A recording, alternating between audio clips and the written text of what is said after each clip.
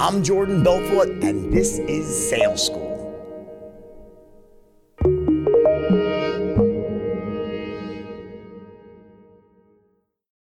All right, here's the deal. As America gets back to work, you want and need every possible advantage out there to succeed in the new economy.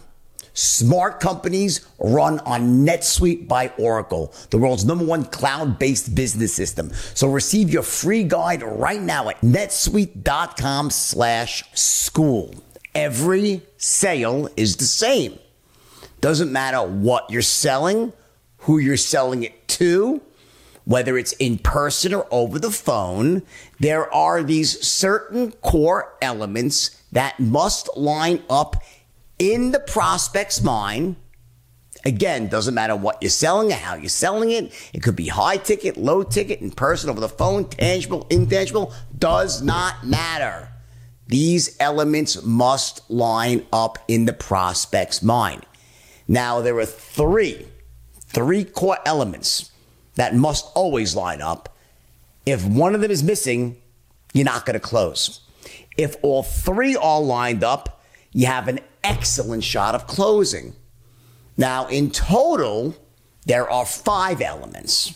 What are the other 2 about? Well, remember I said you have an excellent shot of closing them. Well, sometimes you might line up the first 3 elements, but you still don't close because there are 2 more. I want you to look at it like this.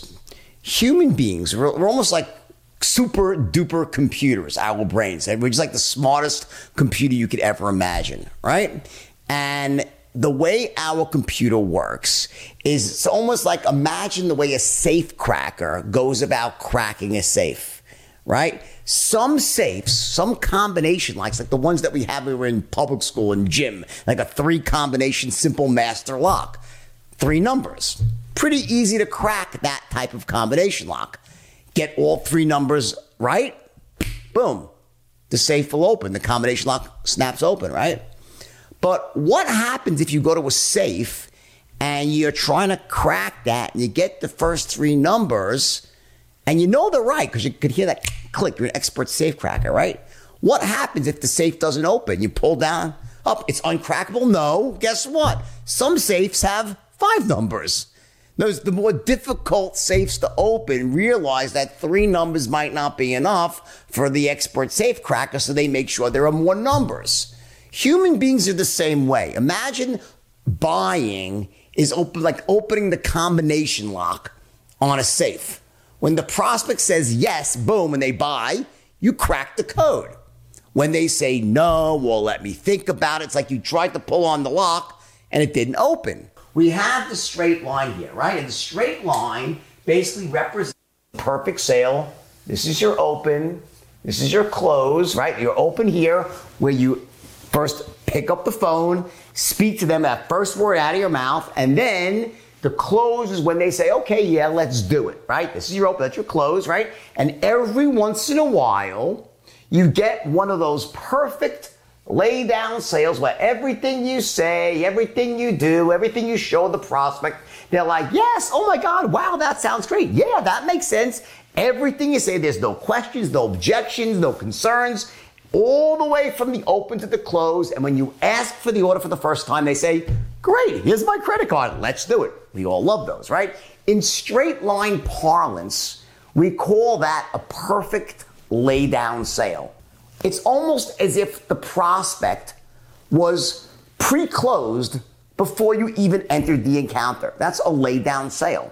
And it will be great if most of our sales were like that, but they're very few and far between. What typically happens is that your prospect tries to take you off the straight line. They have questions. They have concerns. They interrupt you. They cut you off. You have objections, right? So you have these boundaries here above and below the line. When you are inside these boundaries here and here, you are in control of the sale. That's you being in control of the sale. When you flow outside the boundaries and you go out of control up here to Pluto or down here to your anus, not a very good place to be, I have great handwriting, right? This is probably my best handwriting, by the way. Your anus, right? Not good places to be. So what that really means is when you've lost control of the sale and now you're being more reactive versus proactive. In other words, we must maintain control of the encounter. And I'll get to that in the next lesson we do together here when we move into unconscious communication and show you how we do that. But the idea here is that we take control of the sale. That will be the next session, right? So assume you just know how to do that. You take control, right? And once you have control, you can now follow a certain pathway. You know that you could say what you want first because the client is listening and playing along. You're asking questions, they're answering. You're making a presentation, you're saying, does that make sense? They're like, yes, you're in control. Versus if the prospect is in control and you're like on your heels and you're getting objection and they're interrupting you, well, guess what? You're spiraling off to Pluto, up here talking about the price of tea in China, or down here talking about politics in America, God forbid, or COVID virus. You end up talking about things that are not germane to the actual sale. So when you are in these boundaries in here, you're talking about things, you're actually making headway and talking about things that are relevant and germane to filling a certain need this prospect has, depending on what you're selling. Remember, when you sell, what are you doing? You're filling someone's need. You're eliminating a pain point of some sort.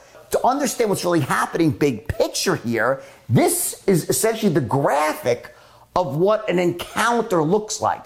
We call this goal-oriented communication. That's what sales is goal-oriented communication. Why?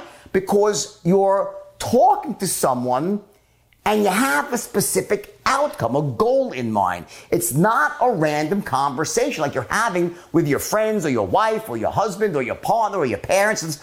It's very different. So there's certain rules that we must follow when we're trying to speak in goal-oriented situations, and they're very different than when we speak to our friends and our loved ones and our acquaintances. So what the straight line is, it's essentially your playbook, your rule book, your guide, your blueprint for closing a goal-oriented communication encounter in your specific industry. That's what's going on. And it starts right here at the beginning.